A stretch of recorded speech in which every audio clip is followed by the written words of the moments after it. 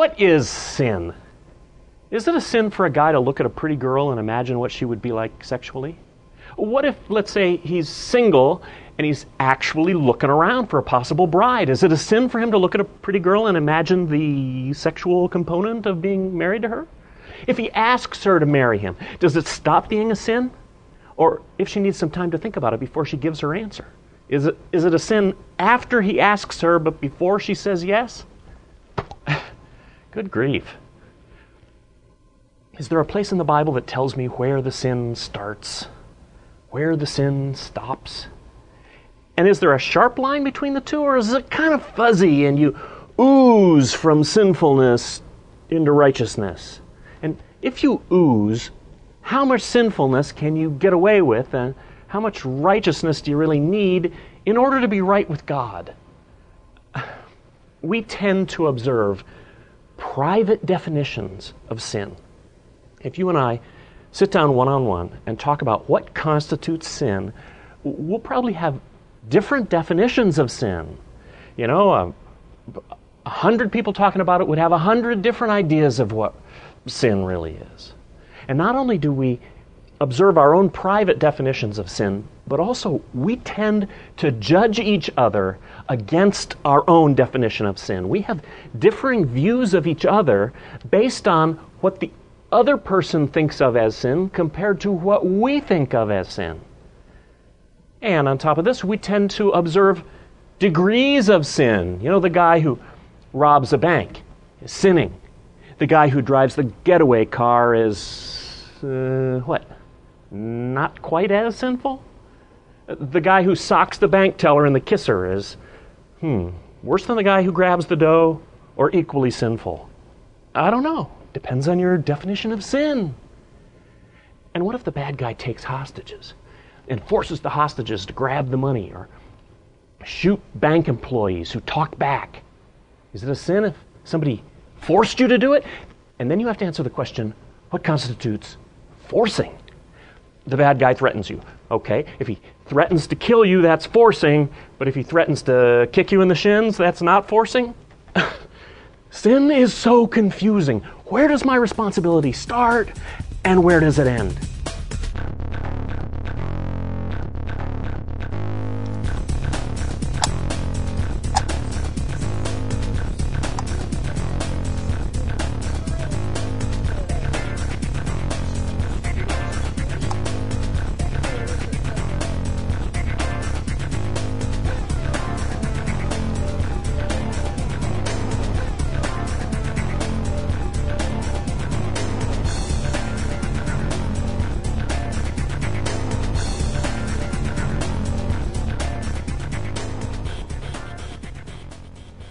Even the three good guys whose whole life stories are told in the Bible, Samuel, Daniel, and Joseph, had a weird sin thing in common. All three served corrupt masters. Samuel served Eli, Daniel served Nebuchadnezzar, Joseph served Potiphar, and then Pharaoh. All three of these guys were required to contribute to a sinful system. In fact, all three of these men were commended by God for excelling in their service to sinfulness. So, what's a sin and what's not? Isn't there a firm list somewhere and you can just avoid doing anything on the list?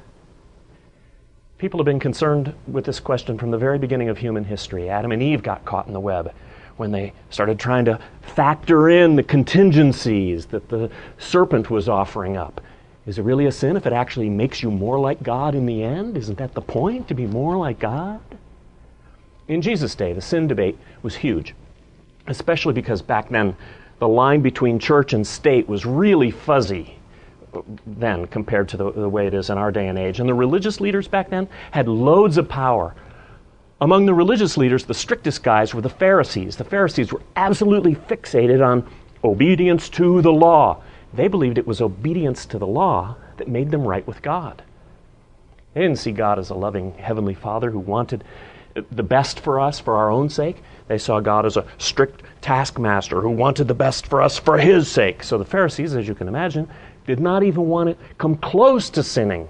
And they did not want you to come close to sinning either. So they not only observed the Ten Commandments and all the ceremonial laws of the Old Testament, but they built hundreds of additional rules and regulations around the law as a kind of barricade to make absolutely sure that they didn't get even close to breaking any of the laws. Not all these extra regulations were written down. There was an oral tradition in Israel where the rabbis would hand down their teachings from generation to generation. This body of orally communicated rules was finally written down 200 years after Christ. It was called the Mishnah. The Mishnah became part of the authority system right alongside the Old Testament scriptures. It came to have as much weight, as much force as the scriptures themselves. For example, the Pharisees would not eat without ritually washing their hands first. The law of Moses required the priests to wash carefully before they handled the animal sacrifices in the temple. But eventually the Pharisees said, if you want to be truly spiritual, you have to observe the same kind of ritual whether you're a priest or not. And you have to do it in your everyday life. You would do one ritual cleansing in the morning when you woke up. Then you would do another ritual cleansing before a meal. There were rules about how much water you were supposed to use. There was a minimum. You couldn't do what your second grader does, use about 3 drops of water and say, there, clean. No. The minimum amount of water you could use for washing up before a meal was enough water to fill 1.5 eggshells. You had to position your arms and hands a certain way when you wash them. A rabbi named Joseph determined that failure to wash the hands ritually was, quote, as great a sin as adultery, end quote. Now, there's nothing wrong with establishing traditions or even regulations that a group of people agree to as a means of improving the efficiency of their work or ministry. I attended a church years ago where any man who was on stage on Sunday morning agreed to wear a black suit. Nothing wrong with that. If you didn't agree with the traditions they had established, you didn't have to go to church there. Sometimes traditions are established as a response to a problem that needs to be solved, or to bridge the gap for some human failing, like regulating the length of the skirts on the women who appear on the stage of your church, or regulating what kinds of entertainment are appropriate for the leaders of your church. It's not about Scripture. It's a tradition that this group of people have settled on as a way of conducting themselves according to their unique values and concerns. What substances can you use? How do you wear your hair? How do you express yourself in worship? How do you pray? What kind of music do you do? How do you refer to each other? Do you call me Brother Brendel? Or Mr. Brendel? Pastor Brendel? Pastor Doug?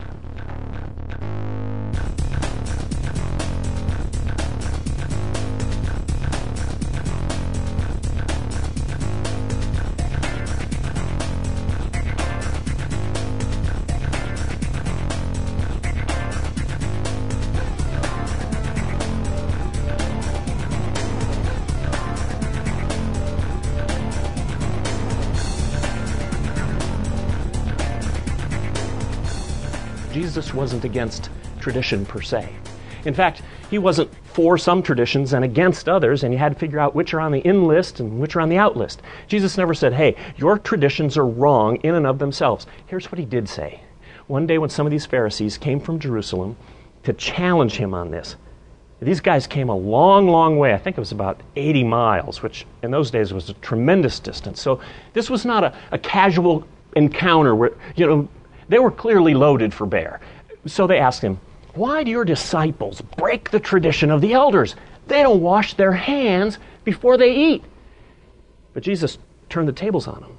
He answered their question with another question. He said, and why do you break the command of God for the sake of your tradition? And then he gave them this killer example, which is kind of hard for us to understand in our culture today, but I'll try to explain it to you. Here's what Jesus went on to say. For God said, honor your father and mother. He's referring to the 5th commandment of the 10 commandments here. And anyone who curses his father or mother must be put to death. This is Exodus 21:17, another part of the law of Moses for the nation of Israel. But you say that if a man says to his father or mother, whatever help you might otherwise have received from me is a gift devoted to God, he is not to honor his father with it. Thus you nullify the word of God for the sake of your tradition. Okay, now, what is Jesus talking about here? He's talking about the custom of korban.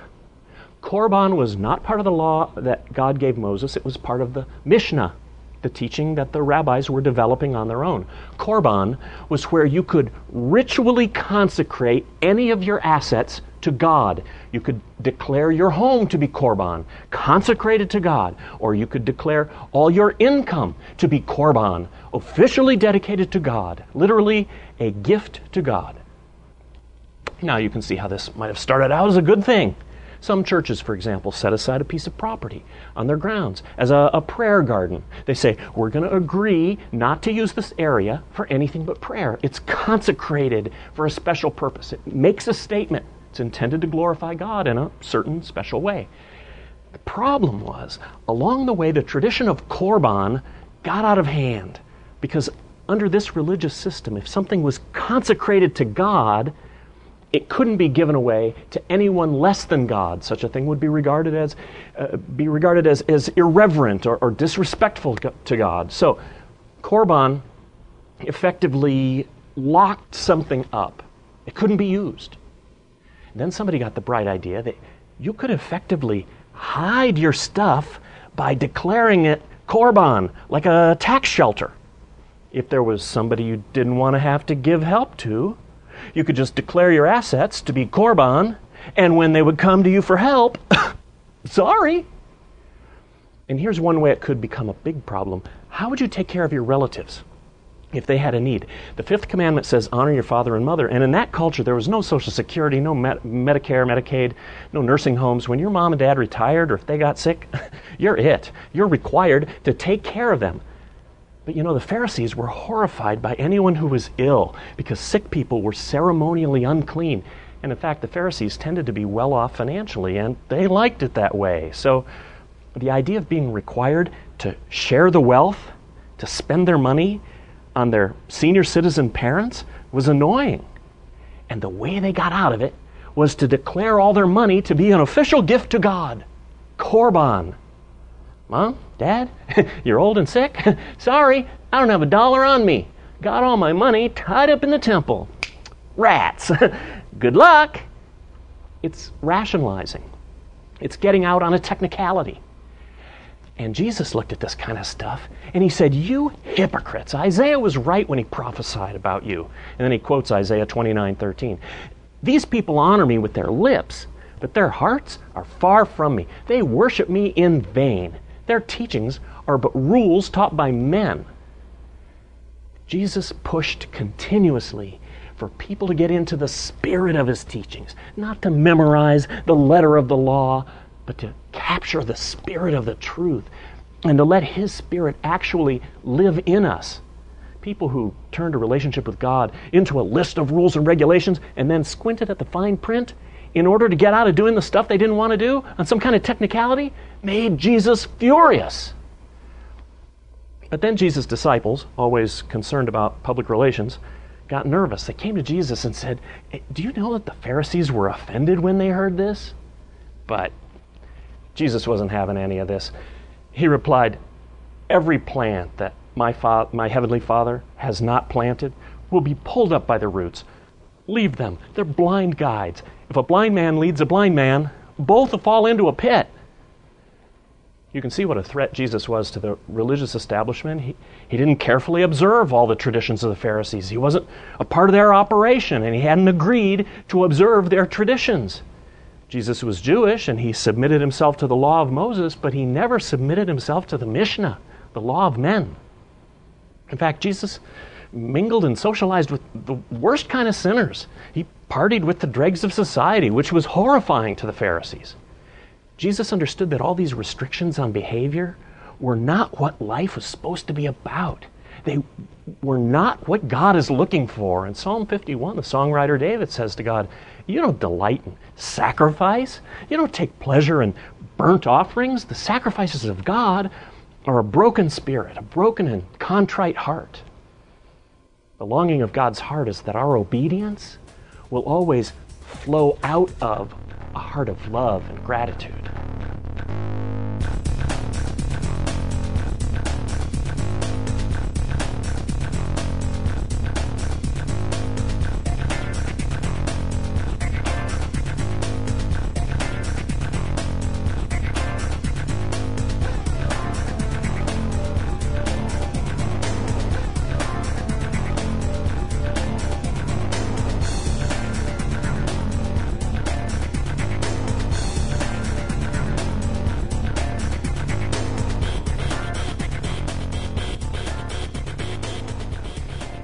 How can we distinguish between truth and tradition? Is it possible? Yes, there are a couple of markers. Man's tradition is external. God's truth is internal. A tradition will involve something visible or audible, but what God is doing in the deep down intimacy of His relationship with you can be completely quiet, completely secret, just between you and Him. Also, man's tradition insists on ritual or routine. God's truth insists on reality. If you're engaged in an observance of some kind that doesn't have meaning for you, you don't really know or understand how or why it's supposed to accomplish what it's supposed to accomplish. It's actually kind of a superstition for you. That's a clue that it's a tradition, not a reflection of God's truth. What did Jesus think about religious traditions and regulations? Again and again, throughout His earthly ministry, He called religious people to account for making their traditions the most important thing and making relationship with God and relationship with other people the less important thing. He knew our human nature, and our human nature is to fix on a formula and get so focused on fulfilling that formula that we forget about matters of the heart. We forget about people and their hurts. We forget about how much God loves people. We forget that Jesus came not to fulfill religious policy, but to redeem people. Nothing else is as important as loving God by loving people. Thing one and thing two. So what is sin? Sin is anything that contradicts God's design for me. The Apostle Paul says in 1 Corinthians 10, everything's permissible, but not everything is beneficial. Everything's permissible, but not everything is constructive. So how can I tell if something is a sin? I've got to be walking with Christ, listening for the voice of His Spirit within me, submitting my will to His, asking Him to guide me, responding when He does, every step of the way. Why doesn't God give us a simple list of do's and don'ts in the Scripture? Because He wants us to have to turn to Him, to walk with Him, to listen to Him, to tune into Him, to learn from Him, to let Him guide us, to draw closer to Him, so He can show us day by day, step by step, what will be beneficial to us, what will be constructive for us. What does He long for? He longs for people who come out of a religious cookie cutter, looking and sounding identical, going through the motions when their heart really isn't in it. No, I don't think so. He longs for us to be His family. A community of believers devoted passionately to drawing closer to Him no matter what, and loving each other better as a result. Let me pray for you. God, thank You for setting us so free. Help us to really see our inclination to rules and regulations for what it is, and prompt us by Your loving Spirit to love You by just loving people more and more. Thank You, Father. Amen.